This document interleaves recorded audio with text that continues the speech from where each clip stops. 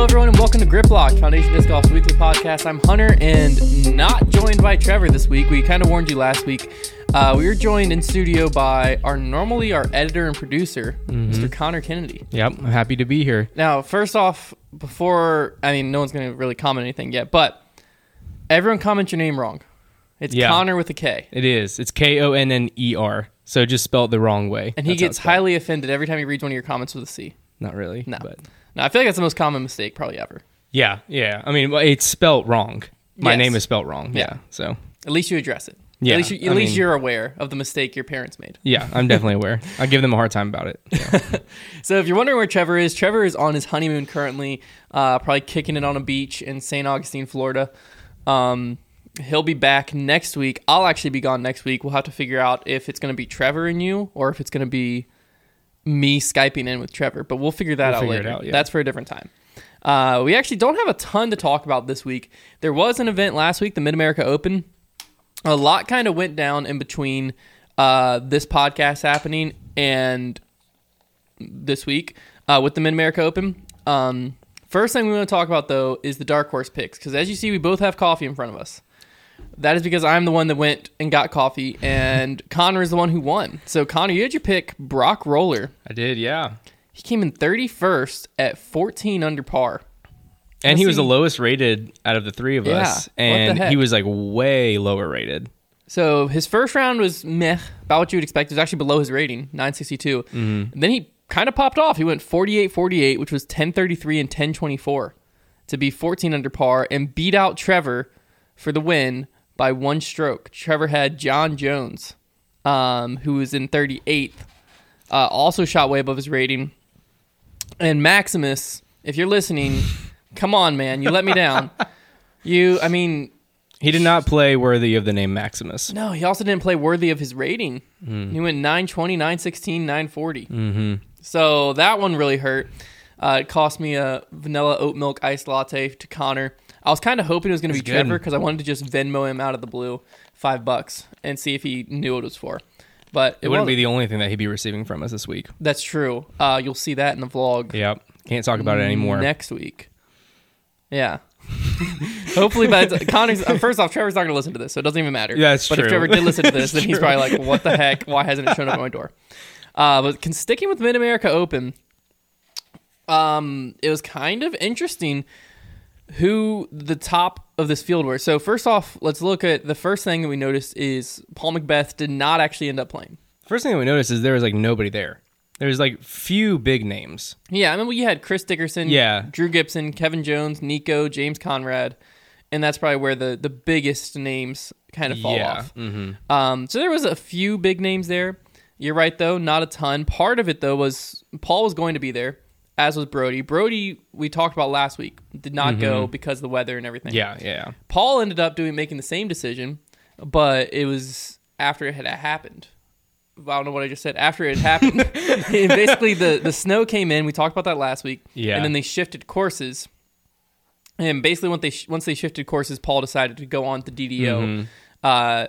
It is kind of unfortunate to have to have done that right before because Harmony Bends is like such an iconic course. People always talk about it. I think it's the number one course in the U.S. or pretty close to it. It has been in the past. And then they had to shift it to a different park. I forget what it was. A little bit shorter, more technical. That's when I picked Chris Dickerson. Yeah, that's when it worked out for you because you didn't know that before you picked him, right? No, I knew that right before. Oh, you did? Okay. Well, that makes sense because it's a putter course. Yeah. So, but it ended up not really working out because Kyle Klein, of all people, won. Yeah, that was a surprise to me whenever I saw it. But I mean, he hasn't been playing bad. His name just hasn't been up there that much. What's weird though is like I always picture Kyle Klein as a mini Eagle. Yeah, I think of him like that a little bit too. I mean, he looks like Eagle. He throws Discmania. He kind of throws like Eagle. Yeah. So when I think of Eagle, I don't think of technical wooded golf. Especially, I mean, Kyle Klein ended up winning by 2 over Emerson Keith and Chris Dickerson. Which Emerson, again, he's kind of in the same boat as Kyle Klein, where you don't really hear his name a lot this year, I feel like. Yeah, but I feel like he's a pretty good woods player, though. Especially his short game is really good. Yeah, I'm actually got that weird throw putt. That's looking at his year. I mean, he's had a decent year, but nothing great. On the Pro Tour, he went. This is Emerson 64th at Las Vegas, Not great, especially for him. 11th at Waco. It's a little better. 16th at the Open at Belton, which was a Silver Series. 16th at Texas State, which was a national tour. And then 46th at Jonesboro, second. So nowhere near what you really expect from Emerson. Yeah, that's where it was so weird because I said like earlier that like nobody really showed up, but the people that did show up that were the big players, other than Chris Dickerson, they were down there. They were pretty like mid to bottom. Yeah. Very few of them were up at the top. If you look at Drew Gibson was in 14th, Kevin Jones 31st, Nico was in 9th, so Nico was able to get in the top 10, but that's not like something crazy impressive at this tournament all around. James Conrad was in 21st, Anthony Barella 38th. Just saw another name, Michael Johansson 48th. So, yeah, you're right. I mean, Ezra Robinson, I thought that was Ezra Aderhold, but Ezra Robinson's still a really great player, 24th. There's Ezra Aderhold, 44th. So, yeah, you're right. The top players here, or like players that we mentioned a lot more on tour, for some reason did not do well out here. And it seems like the course was playing relatively easy, averaging 9 under par, won it. But that's not anything crazy. Like that's you see that a lot on tour. Mm-hmm. But yeah, Kyle Klein taking it down on the men's side. The women's side, however, I was right. Yeah. Mm-hmm. Heather Young. I mean, I took a shot in the dark there, but she took it down. This was a women's field that, again, it wasn't as full as you would see at a normal pro tour. We had Heather Young, Vanessa Van Dyken, Ellen Widboom, Missy Gannon, Kat Mersch, and then Rebecca Cox. After that, though, a lot of these names, some of them tore a little bit here and there, but none of them are top pros. You're missing the Haley King, Paige Pierce, Katrina Allen, those type players. But Heather Young was able to take it down, averaging slightly above her rating. Vanessa Van Dyken coming second, and Ellen Widboom coming in third. No real surprises there to me, to be honest with you. Yeah. I mean, the only kind of surprise is Missy Gannon probably would have had a shot at a win here. Yeah. I think she actually talked about that some on the Nick and Matt show, didn't she? Yeah, on the Nick and Matt show, she talked about how she was just getting more comfortable with being on tour, period, and just was talking about that was a little too high. And she was just talking about how a lot of performing well on the pro tour was getting comfortable in the field, and really just in her headspace. And so I think that, and she talked about how her like unrealistic goal was she wanted to finish top 5. But her realistic goal was, okay, I know... That's it, pro tours. Yeah, pro tours. Yeah. She said, I know that I can do top 10s, though. But she continued to be top 5 this week, so she seemed very determined from watching her interview last week, so it wasn't surprising to me that she was at least top 10, but I kind of was expecting a little bit higher, honestly. Well, I mean, she came in 4th, but it was a Silver Series. But, I mean, I'm kind of surprised that she's saying her unrealistic goal is top 5. Yeah, well, I think she might have just been trying to be like modest. Yeah. I was gonna say, because so far she's only played bigger events. The smallest events she's played have been Silver Series, and she went 9th, 3rd, 4th, 4th, 7th, 4th. So she's finished inside the top 5 one time more than outside the top 5, and she's never finished outside the top 10 so far this year. So I mean, her realistic goal is definitely very realistic. Maybe by realistic she means like easily achievable. Yeah. I think she didn't want to be too hard on herself if she didn't finish top 5, and she didn't want to come across like, oh, I'm definitely doing top 5. Yeah. So I think she was just trying to be modest. Being modest with that. And that's fair. It's always better to go on that side than to come out and say you're going to win every weekend and end up not. It is really interesting from watching her interview how, like, you know, I make the podcast clips for the Nick and Matt show, so I see a lot of the interviews, and they've been asking, Matt has been asking a lot of questions just about how, like, what it's like being on tour, and I feel like almost everybody that's come through is just talking about how important it is just to be comfortable on tour. And I think that that's really interesting that that's like one of their top answers is like they don't necessarily always go into practicing their putting reps, but they go into just being comfortable and having friends and having good like community on tour. Well, I think that's one of the things that you've seen, at least I've seen kind of when I've went out on the road, is like the players who are doing the best have that like kind of core support group where they have 3-4 players, other players, maybe like husband and wife, like duos, whatever. And then they also have somewhere they can call home. I think that's the big thing is from the outside looking in, you look at these vans and RVs and stuff like that. Yeah. And you're like, yeah, like touring disc golf sounds amazing, but like would I really want to live in that for 95% of my year? Especially when you're someone who is high profile as like a Ricky or a Paul, where you're like, my sponsor would pay for me to be in a hotel if I was there. Yeah. Like, why wouldn't I choose a hotel? I think what you're saying right there, that's a big part of it, is being comfortable, because then that RV becomes your home. Yeah. So like that, when you park it, right, even though it might be not quite as quote unquote comfortable as staying in a hotel, you know what I mean? There might be some situations where the bathroom or washer and dryer situation might not be as comfortable. Yeah. But what is comfortable is you get to always come home to the same spot. Yeah. And I think that is a big part of it. But I think there's kind of 2 layers to that too, of being comfortable on tour.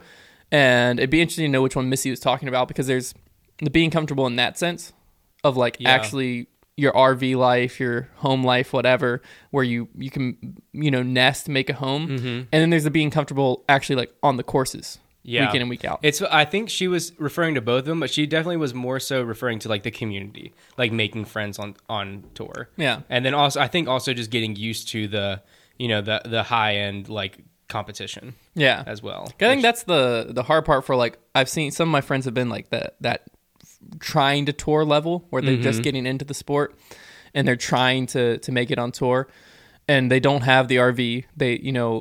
They don't want to sleep in their cars. So what it ends up being is like every single week you're in someone else's home. Yeah. And to me, the way I'm a very like homebody. Like I love being at home. That would not go well with me. Yeah. I can do it for like 2 weeks, 3 weeks maybe. But like to go from March to October and you're always staying in someone else's bed, like I'm always like worried I'm inconveniencing someone, you know what I mean? That's what I would never get like actually comfortable. Yeah. Like physically or like mentally, because I would always be worried about like, man, am I a burden to somebody right now? And then like if someone didn't have a bath towel for you and you're like, week 1, you're like, okay, I'll ask them. But then like by like the 10th different house and I don't know. And then if you do get too comfortable, then you might not have a place to stay. The next year you come back around. That's true. It's definitely an interesting dynamic. And it was something I actually want to talk about later in the show, but I think this is a perfect segue, which is another thing that we're starting to see is the sports in this kind of growth and transition period, right? Where the explosive growth that we've seen over the last year has revealed a lot of issues that we never had before. Yeah. But I think the issue with growth is when it happens as fast as it's happening in disc golf, you don't have time to make sustainable, good changes. You sometimes have to just react and do something. And I think one of the changes that we're starting to see become more and more of an issue, because what's going to be weird about this one specifically is the way the growth happened. It happened to where we've seen it in every aspect of disc golf except for the fans on the Pro Tour, because COVID obviously shut down people being able to be there. So we don't actually know how big these Pro Tour events are going to be and how big of an issue player security. That's true. We haven't had a packed gallery since, the boom of disc golf this year. So that'd be really interesting to see. So what I think, and I've heard some different stories. I'm not going to mention names or who, because I don't want, this was kind of confidential when stuff was being said. But there's been different instances where now that spectators are slowly being brought back, there are some issues that you're being seen with player security. And some of it is Pro Tour, National Tour that they can handle. And some of it is just the way disc golf has been done might have to be relooked at, because we just talked about RVs and vans. Yeah. Okay. One thing that has always been done is like you want that marketing. You know what I mean? You want that your face, the name on the side, all of that. That's great. Up to this point, that's like almost like free quote unquote marketing, because your vehicle, you put your face on the side. Issue with that is now everyone knows where you are. Yeah, there's a big plastered picture of like your van is your name tag as well. Like everybody just knows where you are. So let's just say James Conrad. Okay, he has his van with his face on the side. Yep. If I go on social media and like I'm at this RV park because I'm in town for the DDO and I'm at an RV park and his van's parked at this RV park, post a picture, boom. Now everyone knows where James Conrad is staying for that week. Yeah. The issue that could come in is people now are almost so comfortable with pros because the level of disc golf up to this point where pros are your friends first, pros second a lot of times, that now it's like, oh, sick. Well, I'm in the area. I'm going to just swing by and try to get James' signature. And like, that kind of sounds so dumb. Like, yeah, Hunter, no one will do. That's kind of happening at some points, right? People are overstepping because they feel like they know people. They're overstepping to be like, hey, can you sign this completely off the course? That is an issue with the players themselves. The players have to solve that issue. Yeah. What we're going to be even more interested in is the on the course issues. Because you've been to majors, yeah, and like big tournaments, right? Mm-hmm. Yeah. So I've done a USDGC at least 3 times. So you've experienced it. USDGC is a perfect example. Yeah. Walking from hole 16 to 17. Mm-hmm. Everyone makes that walk. Yeah. Okay. When you're standing at the basket of 16, you're on the road. Yeah. And then the players have to walk onto that road and walk up to 17. Yeah. They have to walk through the gallery, basically. Exactly. In the past, and there's no one like holding ropes, separating the gallery, making a room. Yeah. In the past, not a big deal. But USDGC is one of the bigger tournaments in the U.S. So we're talking a few thousand people. Let's say that this fall, this is a way too drastic number. I don't expect this, but let's say this fall, it was like 9,000 people or 10,000 people.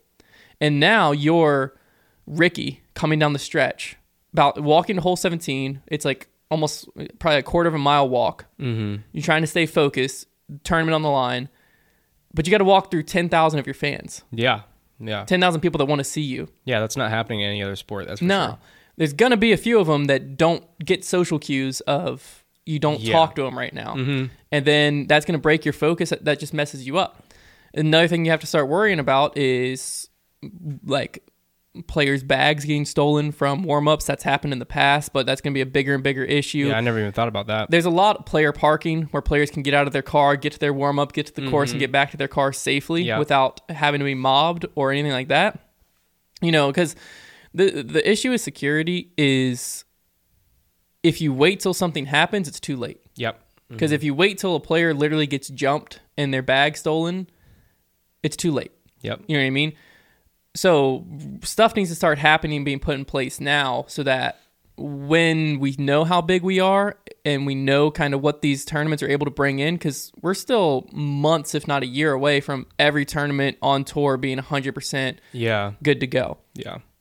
When that happens, what on earth is it going to look like? Yeah, that's such a good point, because there's so many people that hadn't even heard of disc golf before, and now they're crazy into it, even just after this year or these few months, really.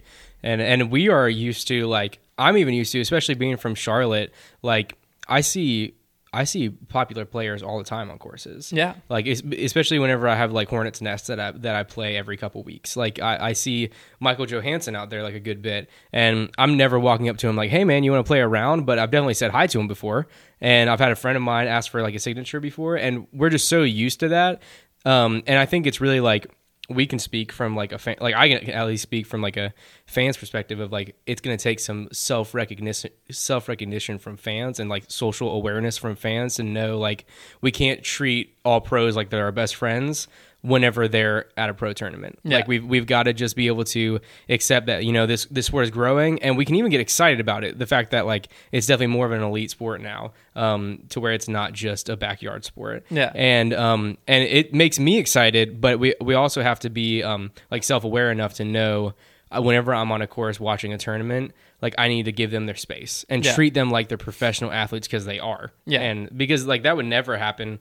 I mean, could you imagine if in football, whenever the players are running out onto the field, all the fans are just like on the walkway between like the locker rooms and the field? Like that would be crazy. And so we have to, I agree with you that like we have, it's slow decisions that happen, but it's definitely interesting to see how that's going to work out. Because one thing that I always, this topic has been brought up a few times, but I think that it's always been brought up as like, this is something in the future that we really need to start thinking about. Whereas now I'm like, no, this is kind of something that right now it might be an issue pretty soon. Mm-hmm. But something that I always thought of is Tiger Woods, his like one of his first wins back, or when he was in, I think it was his first win back. I watched his like whole documentary on it. Back from his like back surgery and everything. Mm-hmm. He was coming down to like 18th green. And golf is very good about, there's like a players and then there's separation and then the crowd. A lot of times the crowd isn't even walking on the fairways. Like that's never even really allowed. And it's a very good separation. So one thing that also does, completely side note, is it makes it more special when you do meet those players. Because then right now, you know, probably half the people listening to this podcast, if a pro tour's ever come to your area, you've met whatever player you wanted to meet. Yeah. It's super easy to do. Mm-hmm. Not saying that's a bad thing. That's just something that once there's 10,000 people, then, you know, Paul and Ricky and Eagle having to sign 500 autographs now goes to them having to sign 1,000 or 10,000. Yeah. You know what I mean? As the sport grows, that becomes more and more of an issue.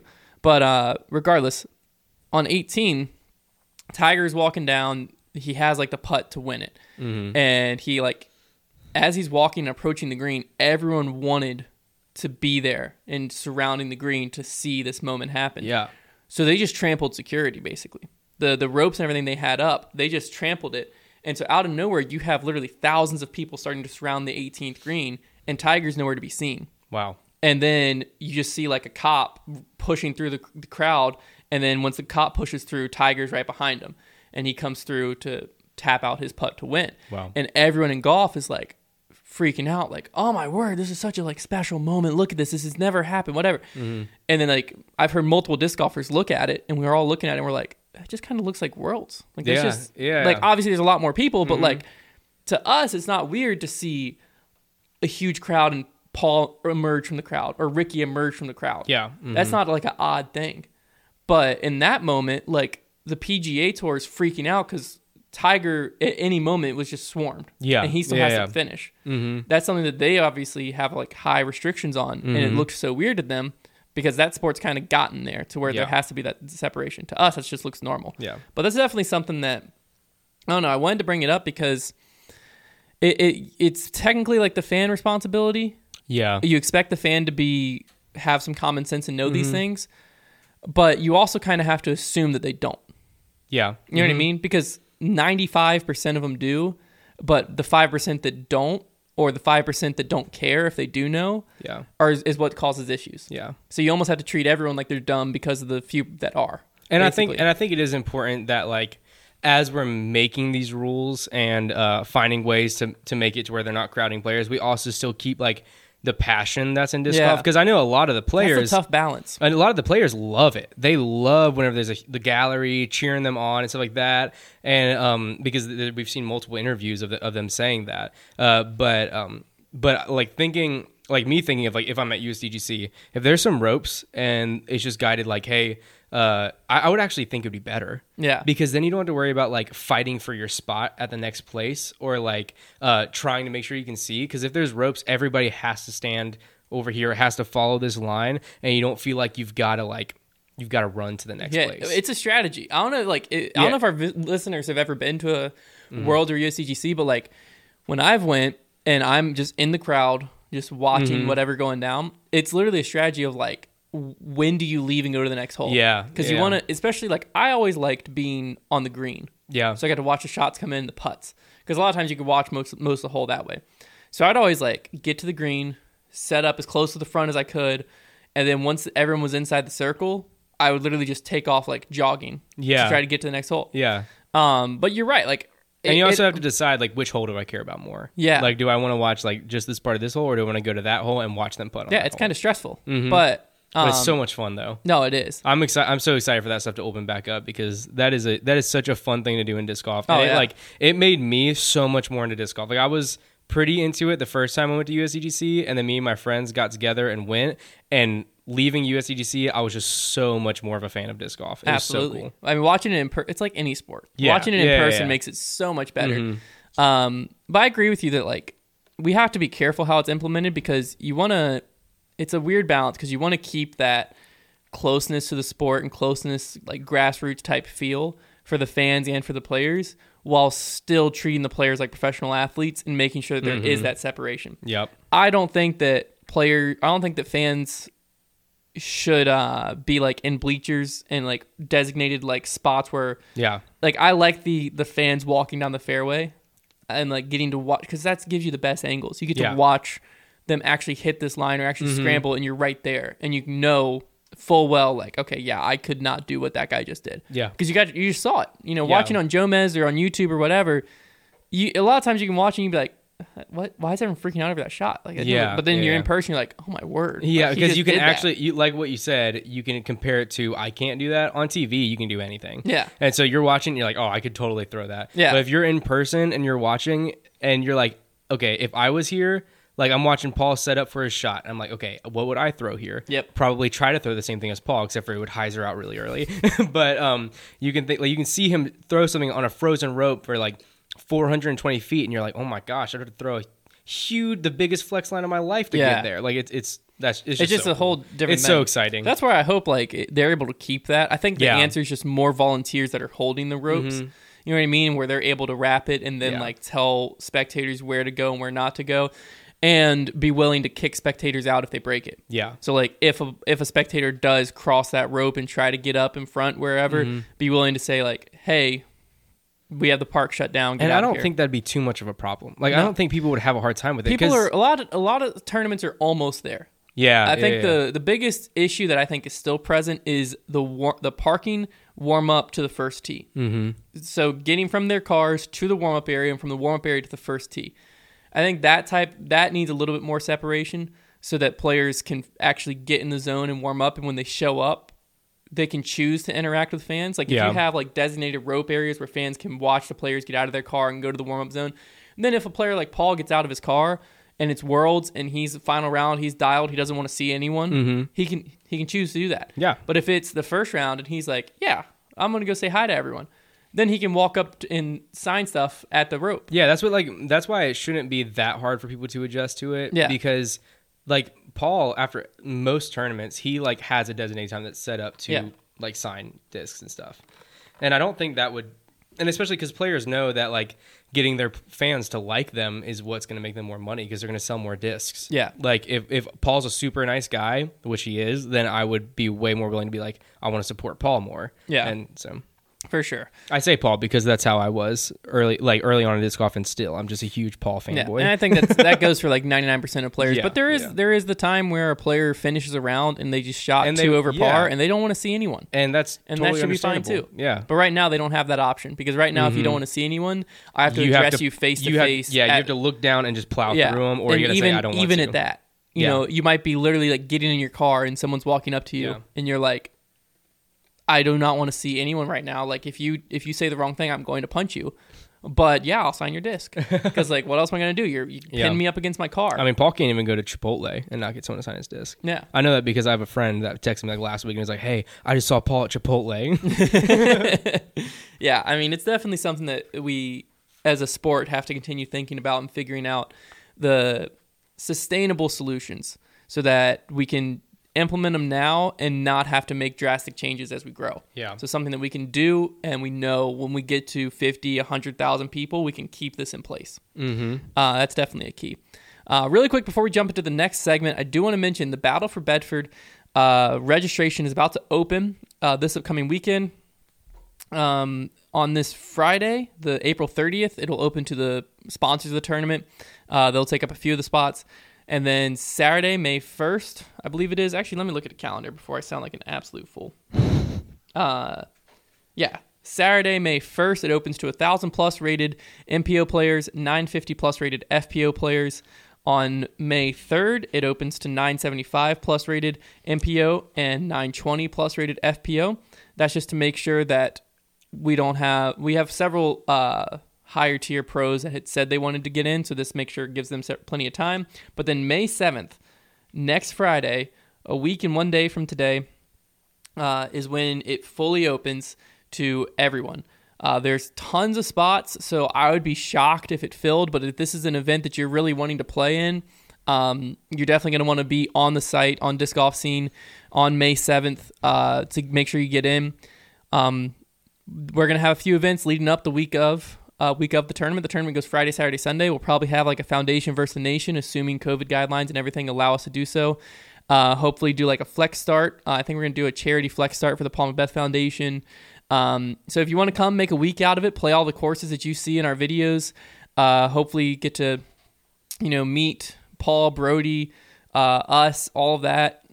Definitely, it's going to be a super fun event. We are stoked. And if you're an MPO or FPO or age-protected professional and you're looking at should you play in this tournament, we have guaranteed at least $10,000 added to the professional purse. That is continuously growing, but right now it's at least $10,000. Might be able to announce it a little bit more as we get closer to the event, but it's definitely going to be.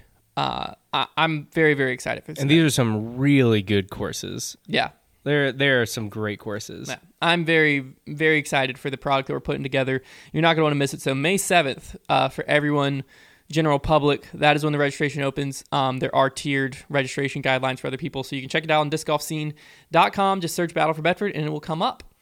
Now, instead of Trevor's trivia, because if you've been listening to this and you don't already know, Trevor's not here. Should be pretty obvious. Instead of Trevor's trivia, we're going to do a Connor quiz.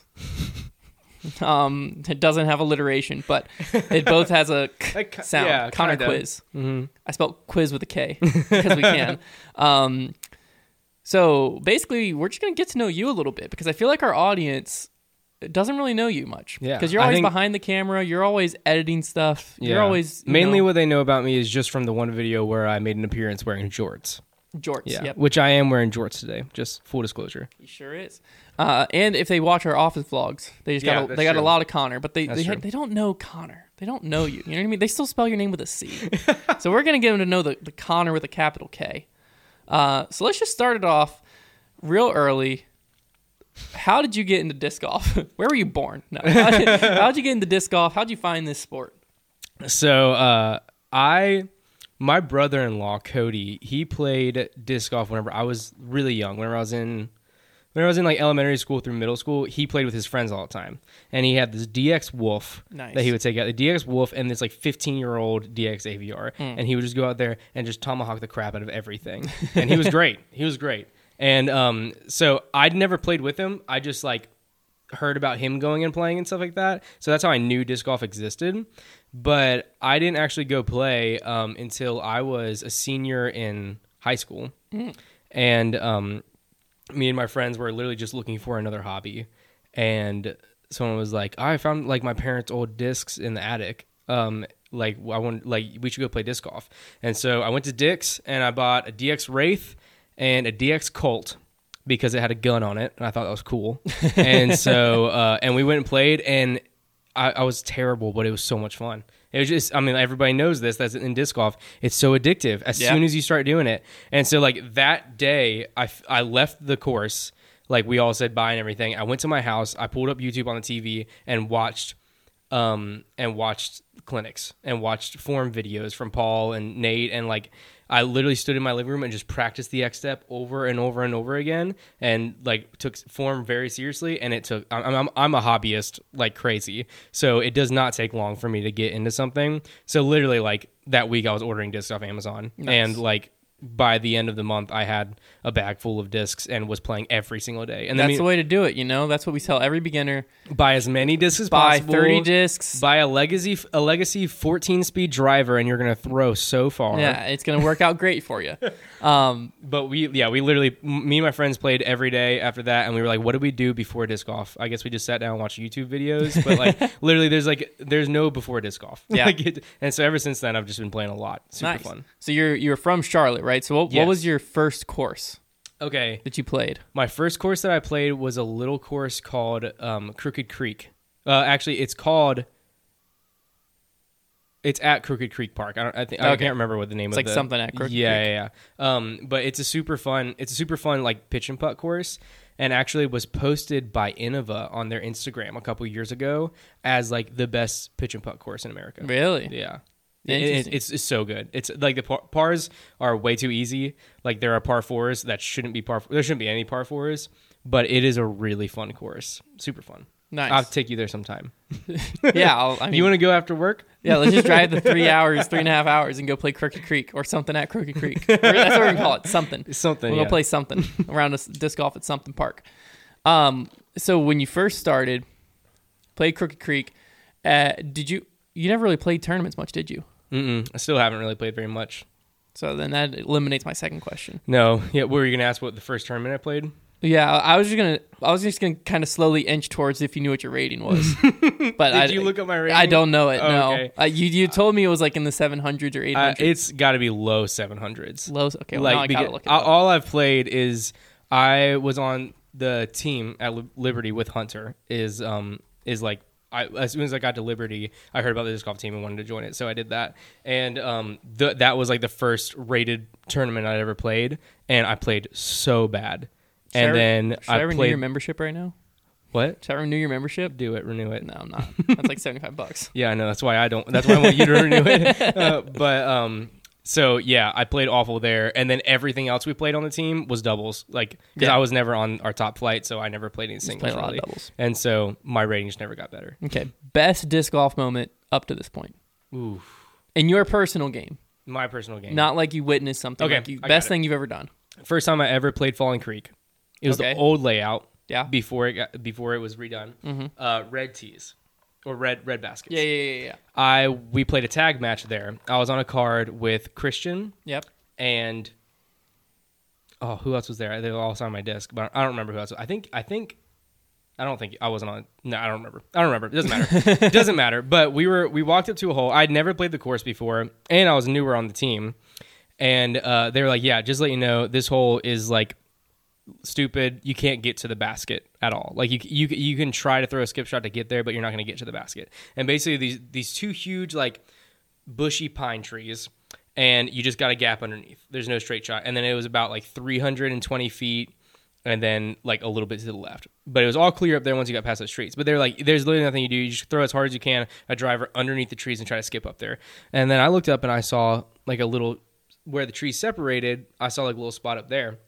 I was like, I'm just going to throw one of my flippy flat top Casey rocks through there because I'm just like Paul Macbeth. And so I just took my rock and I threw it up there. And I used to be a lot better at disc golf than I am now because I probably couldn't do this now. And it flipped perfectly. And then we heard chains and it went into the basket and they all started freaking out. And I was just like it was just so amazing. So yeah, that was my first ace.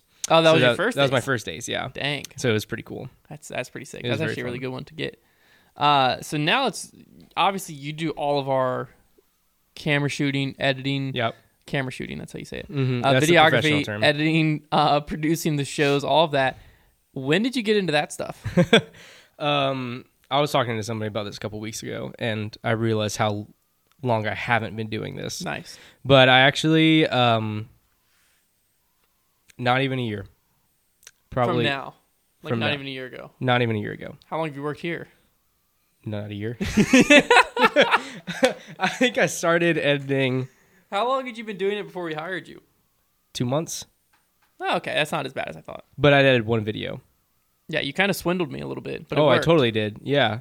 So yeah, I haven't been doing it long at all. But like I said, I'm a hobbyist. So as soon as I watched a YouTube video on filmmaking, I was in it. And I was like, I want this camera, and I got it. And I just didn't stop watching YouTube videos because I don't like to do things unless I already know everything about it. Yeah. And so I knew everything about it, and I didn't have much experience though. So I shot a video for a nonprofit organization that I work with, and it was pretty cool. My parents told me that I did a good job, so that means that it was great. And then can I just say like how I got the job? Yeah, I don't care. Okay. So I texted Hunter because I'd been following Foundation since the start of it because I knew Hunter. And I texted him and I was like, hey, man, I don't know if you guys just need any extra help like stocking shelves or anything, but I'm looking for a job and I would love to do it. And he texted me back, which was great because I didn't even expect a text back. Or you messaged me on GroupMe. GroupMe because I didn't have your number. Yeah. So like I didn't expect a message back, which was super cool that you messaged me back and said no because most people just wouldn't say anything. But he messaged me back and said, we don't need any help right now, but I'll let you know if we do end up needing help, which is like, I was just blown away that he even was nice enough to say anything because a lot of people would just not responded. And so I was like, cool. And so I was like a little bit bummed because I thought it'd be really fun to work here. And then he messaged me like 30 minutes later. And I was like, actually, I just found the messages. I can verify what he's saying. Actually, you were like, actually, we are in need of an editor. Do you do any editing? And I messaged him back and I was like, yes. Boy, do I. Yeah, I was like, oh, I absolutely do. Because I was even thinking in my head, whenever I was trying to... When I just looked at you, I asked about... So you mentioned briefly in that first message you did video stuff. That's right. And then I asked you about a portfolio after you said you did editing. And you just sent me your Lightroom portfolio of just pictures. Yeah. I don't even know if I opened it, to be honest with you. That's fine. That's fine. Yeah, it's literally just pictures. Yeah. Like, it's no... I think I saw it come across like, there's no videos in there. And then carry on. And so he messaged me back and was like, okay, great. Well, we're going to have you shoot. It happened very quickly. He was like, we're going to have you shoot our challenge video next Tuesday, and then you edit it and everything, and then we'll use it as like a trial run and see how people react to it. And then talk about possibly hiring you. And I was like, okay, sick. And then I was like, I've never shot sports before. I have no idea what I'm doing. I don't even have a zoom lens. Like, I only had prime lenses, which, just to let you know, that means lenses that don't zoom. And so I was like, how am I going to do this? So I got two of my friends. I was like, hey, will you guys just go throw some, and I'm going to practice just kind of following you? And we did that, and I got super distracted and made my friend a really funny video of him falling down. Nice. And didn't really practice that much. And then I went and shot the video with you guys. I was super nervous. I walked in here expecting to see my friends, but it felt really weird because I'd only watched you on YouTube for like the past year. Yeah, I hadn't seen you in a long time. What? I hadn't seen you in a long time. Yeah, exactly. So I felt like we were friends, and I walked in here, I looked at you guys, and I was like, never mind, this is weird. But we went and shot that video, and it was really fun. I had a lot of fun with you guys. What was the first one? Drilling holes in discs. Yeah, it was the... Yeah. Yeah. I remember that now. Like, one of the first comments was, who's the guy behind the shaky camera? But I did that. It took me so long because I was so nervous about it. And then I did something wrong whenever I uploaded it. Like, there was like 4 minutes of just black screen. Yeah, you left that after. I remember that too. Because I contemplated if I should take it down and edit it, or if I should text you and have you edit it. And so I was like nervously, like the whole week, just like anxiously checking comments and like just seeing like, do people like it? And a lot of people liked it. Like, there was a lot of positive comments on it about like, oh, I love the new style. Like, I love how serious you guys are taking it, stuff like that. And so I texted Hunter and I was like, seems like people really like it. And he was like, all right, well, we're going to talk to Paul and Brody. And then, yeah. Next thing you know. Yeah.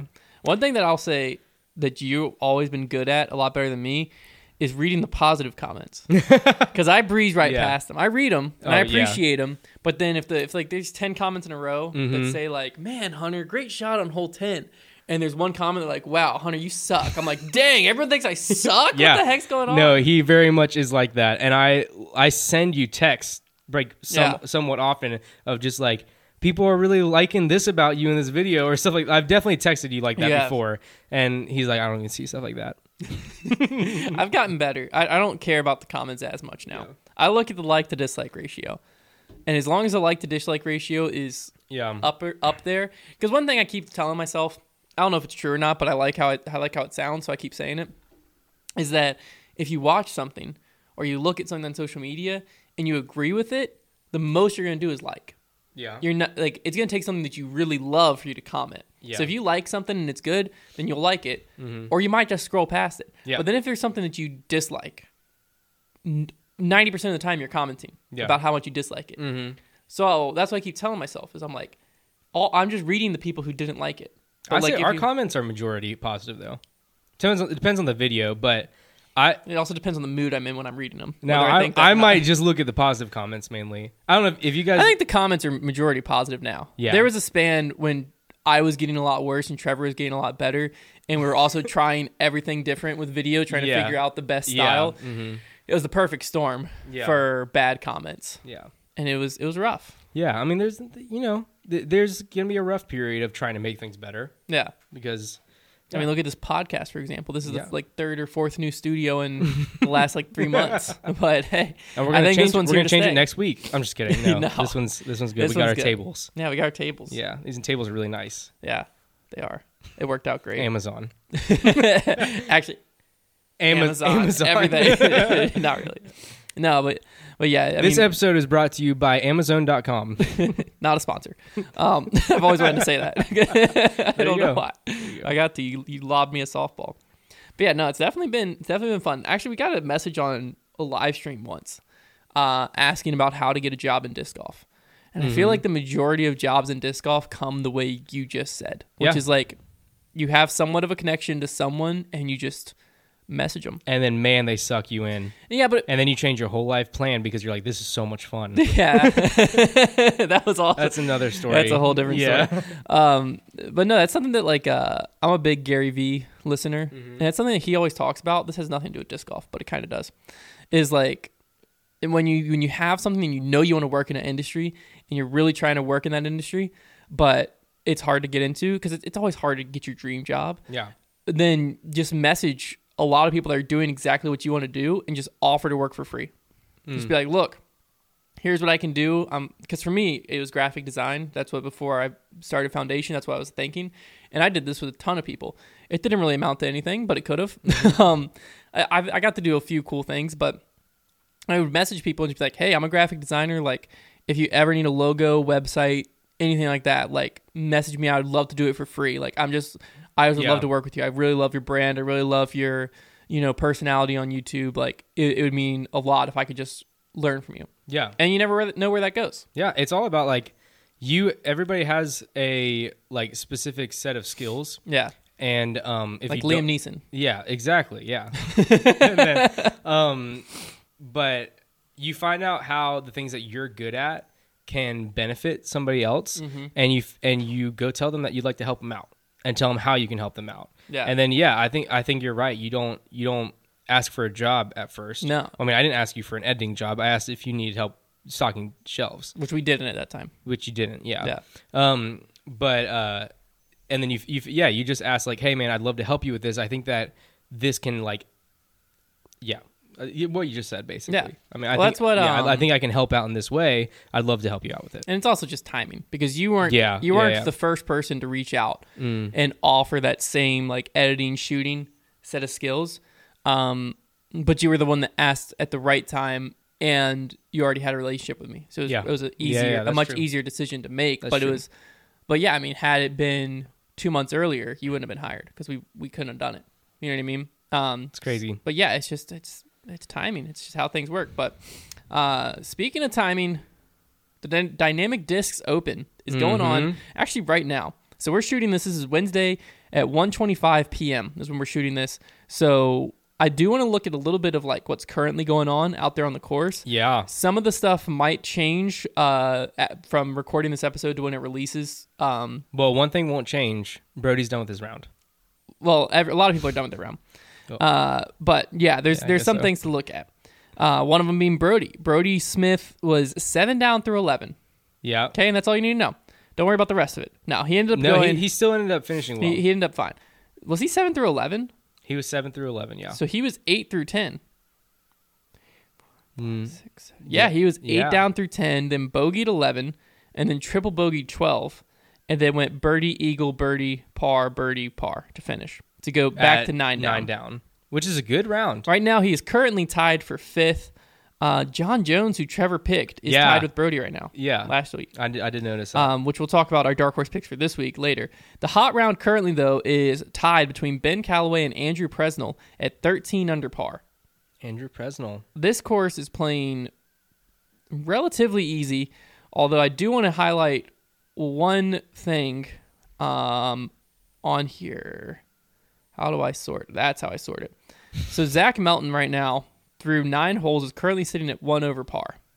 How many birdies do you think he has through 9 holes to be sitting at 1 over par? To be sitting at 1 over par? Well, considering Brody got quite a few bogeys and quite a few birdies. Let me go a little bit farther. He's 1 over par. 1 over par. He only has 2 pars through 9 holes. How many birdies, bogey mixed? I just want you to guess. If he's got 2 pars through 9 holes, like how many birdies does he have, and how many bogeys does he have through 9 holes with only 2 pars? I'm gonna say he's got. The only way you would guess is if you'd seen it. I'll just tell you that. I'll say he's got. Does he have 2 bogeys and a double? No. So he took an 11 on hole 1. Oh my gosh! What was the par for hole 1? 4. What? How did? Was there a lot of OB?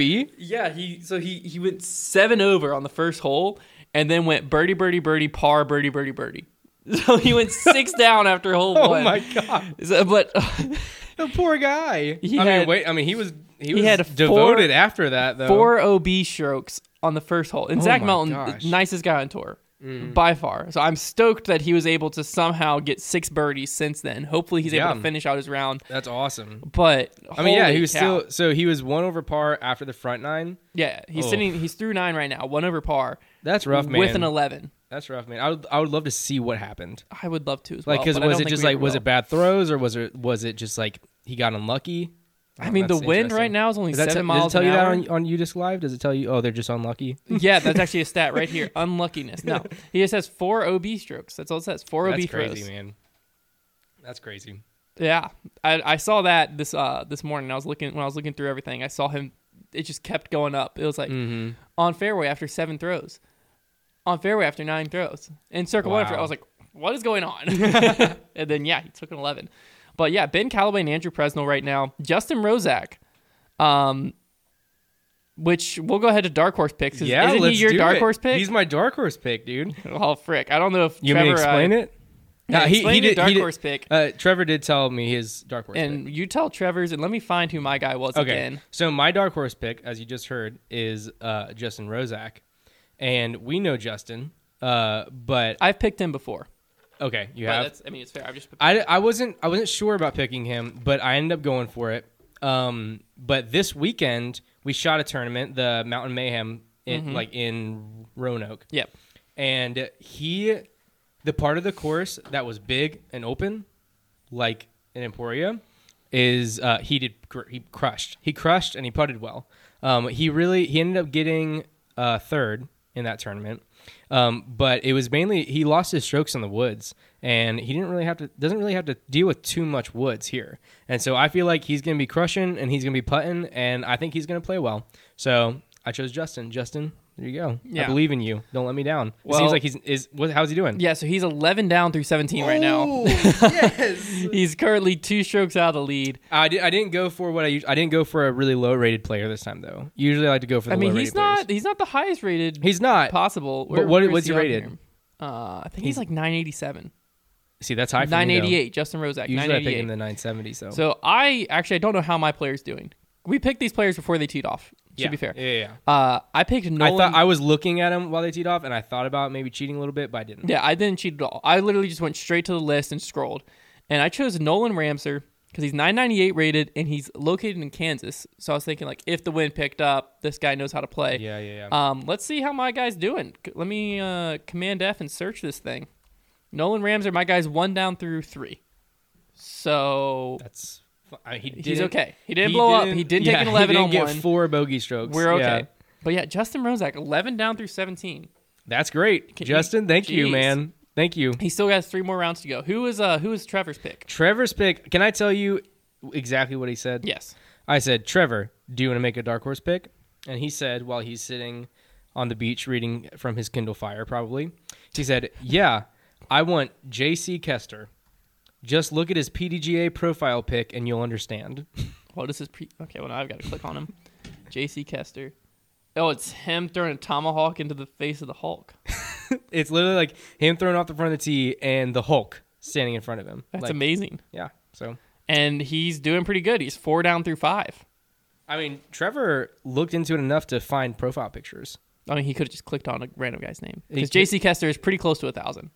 Oh, yeah. Yeah, Trevor does like to go for those close 997. So I've got him by 1 rating point. You guys got to believe in people that... I mean, it's working. I don't believe in ratings. Like, ratings doesn't show how good you are. Like, this isn't a ratings podcast, but ratings are ridiculous. I love how we always talk about how we don't care about ratings, and then like the first thing I look at is like, what's Justin Rozak rated? Yeah. 988. Yeah, I'm a hypocrite. Mm-hmm. Oh well. You literally told me yesterday how it's your pet peeve whenever this thing isn't wrapped around, and mine was just dangling there the whole time. Okay, so looking at the DDO though, I mean, it kind of looks a little calm out there right now, which I think is why this course is playing easy. Yeah, it's pretty. I think it was like a 4 mile per hour wind whenever I checked it. Yeah, right now it's 7, and this course is definitely designed with wind in mind. Wind is what makes it more difficult. It looks like 66 degrees is what you had said at the moment. It's 73 right now. I think you picked that a little bit early in this morning. Yeah, it was earlier. It does look kind of dry the rest of the week, though, and then there's possibility of a windy Saturday, a windy final day. Whenever I checked it, it was misty. It said it was misty, okay. And it's like a 60% chance of rain. Oh, gotcha. Yeah. But it's supposed to be dry the rest of the week, so yeah. Hopefully that shouldn't be too bad. Everybody will just be playing better. So let's go ahead and jump straight to predictions. Who do you have taken down? Who's your top 3? Now, this is a rare occasion because we can actually look at some rounds coming in out there. Yeah, I haven't seen them. If you want to. I haven't seen them. Okay, I'm not going to use them. Well, nobody had. Whenever I was picking, nobody had of my picks were teed off yet. I haven't made my picks yet, so I'm going to let you say your jump picks right first. on the bandwagon, but I have reasoning. I'm going to go Paul Ricky Calvin. I don't believe Ricky's here this week. I thought I saw his name on there. His name is on there, but I could have swore. I actually literally was talking to Ricky. I believe he is back home because what were you doing talking to Ricky? His sister has brain cancer. Or a brain tumor right now, and I was just seeing if there was anything that Foundation could do. We shared cool. His. She has a GoFundMe set up. You can look if you go. Let me see her name. I believe it is Lauren. Lauren Wysocki Mays. You can go to her GoFundMe. He said he was headed back to South Carolina to see her. Wow. That was yesterday, and I believe he posted. Yeah, 18 hours ago, he took an overnight flight to see her. So unless he came back for the tournament, which I do not believe. Well, then I'm just going to throw out a provisional. Yeah, you can keep him in your pick because he does have a 120 tee time. Like that term there? So he's on the feature. Well, I'm just trying to figure this out because he is on the live feature card. Check the scoring. Has he teed off yet? No, it's 120, so he'd be teeing off in an hour. So if he did come back, then he flew home, saw his sister in the ICU, and then came back to play, which he could do. It just seems unlikely to me. Okay. But well, yeah, go for it. If he doesn't, my provisional will be, which by the if you weren't listening, I was proud of it. Yeah. But my provisional will be Paul, Calvin, Nico. Oh. Now I know that's weird, but I feel like he does do good here. And I have to honor Trevor a little bit. Trevor's a big Nico fan, so whenever he's not here, I'm going to pick Nico for him. That's valid. But I will say I picked Paul and Ricky and Calvin originally for good reason. Obviously, some best players right now. Yeah. And I chose Paul. Paul's been a little bit out of it, but he won last time. And I think he's won like 3 of the last 4 years. Yeah. Or something like that. And it's a good course for him. There's nothing to throw him off his game. He's not going to hit a tree. And so like I feel like if he can just get out there and he can just pick a spot in the fairway, throw it to there, and he can make his putts, which he does, then I think he's going to do well. Ricky's been playing. Ricky came in, I think, third. He came in third last time. So I picked him for second because he's been playing better this year than he did last year, I feel like. And then Calvin, also he finished second last time. Yeah. And so I feel like they're going to stay up there. So I'm going to have a similar one, but I'm going to sneak someone in there. So I'm going Calvin is taking it down this weekend. Okay. Don't ask me why. I don't know. It's Calvin. Right. Why? I'm going to have Paul come in second because I agree with you. Paul just does well here. He's always in the mix. I would choose him to win, but you chose him to win. And in third place, super sneaky. Ooh. Nate Sexton. Who is that? Does he play? He's playing, yeah. It's a little bit of a out there pick because he hasn't played a lot of tournament disc golf in a while. He normally does pretty well out here because his forehand allows him to be safe. Could be an awful pick. I don't know. Because he hasn't, like I said, he might be a little out of practice. But I'd love for him to do well. I'd love to watch him on lead card. When you take a year off from something or you take a while off, you're so hungry to come back that you don't really care what kind of golf you're playing. And a lot of times that makes the best golf. But you're right. He puts him in the fairway. Yeah. Especially at a course like this, I feel like he can put it in the fairway really well. And if he plays safe, then Sexton golf. He plays some Sexton golf, then I'd love for him to do well. I have Nate Sexton coming in third place there. That would be awesome. Yeah, and Ricky's definitely a storyline to keep up with. And like I said, if you're in a position that can, do something with the GoFundMe for his sister, that's awesome. If I remember, we'll put the link in the description. Hopefully, I remember tomorrow. If not, just go over to GoFundMe and search, and you'll be able to pull it up. But yeah, like I said, I know for sure he took an overnight flight home. Mm-hmm. Whether or not he's coming back for the tournament, that is up in the air at this moment. About an hour from now, that will be answered. We'll know if he teed off or not, and we'll know. Obviously, when you're listening to this, you'll already know what's been going down. But on the FPO side, who do you have as your top 3? Why don't you go ahead and say your top 3? You didn't look at it? I forgot about it. Okay, wow. That's whenever I came over here to set up first the off, podcast. we have Paige Pierce is not here. She's in Hawaii. I believe actually looking at property. she's possibly moving to Hawaii for her off-season home, which, I mean, why the heck not? That sounds amazing. Yeah. So no Paige Pierce in this. So I've got to go Katrina Allen. I think she's going to go back-to-back here. She just went to Mexico for a friend's wedding, I believe. It looked like on her Instagram. I think she's going to be relaxed. I think she'd be ready. This is a thrower's course. Everyone in the comments knows. I think Katrina Allen's the best thrower of the disc in FPO. If her putt can even be somewhat on, I think she's going to take it down. I'm going to slide Haley King into second place. Okay. No, I'm going Sarah Hoka second.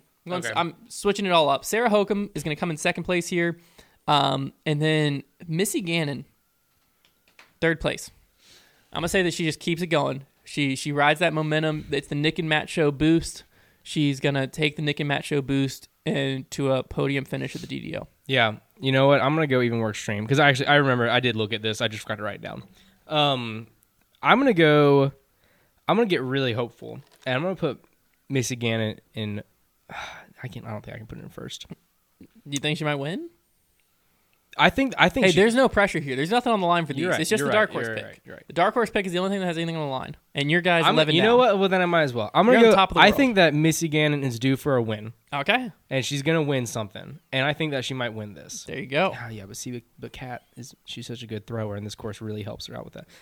I'm going to stick with it. Missy Gannon. Katrina Kat, Allen is the most consistent second place finisher on earth. Yeah. So yes. someone else might beat her. So I'm going to go with Katrina Allen for second. Okay.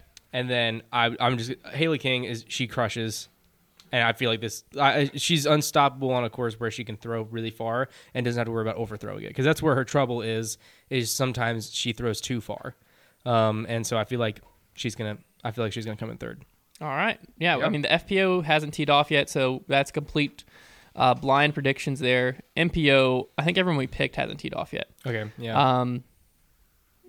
But yeah, I mean, Justin Rozak is on the fairway on 18 right now. So I hope that good. Brody, I mean, he's I hope sneaking Brody up there. places really well in this tournament. The biggest thing I think for Brody to be watching storyline wise, and for Justin Rozak actually, and a lot of these players, is the USDGC spot right now. Andrew Presnell, Justin Rozak, Gannon Burr, 9 down through 15.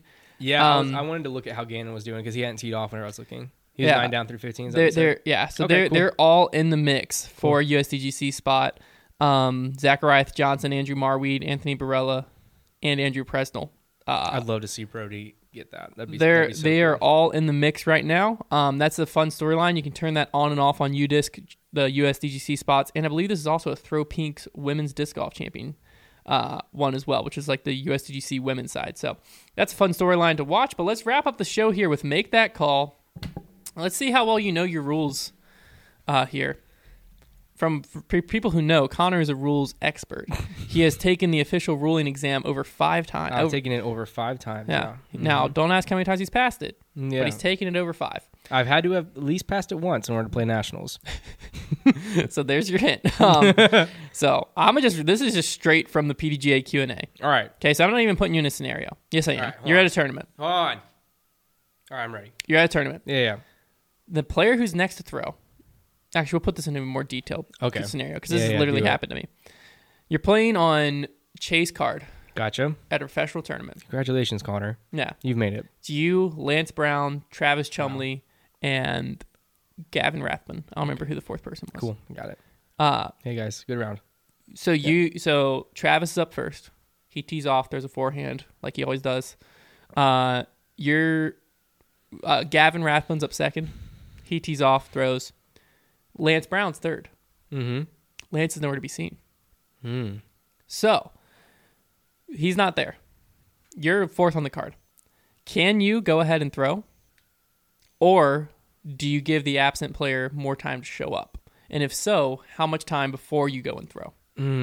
So how much time do you give Lance before you step up to the tee and throw? I know a couple of the rules in this.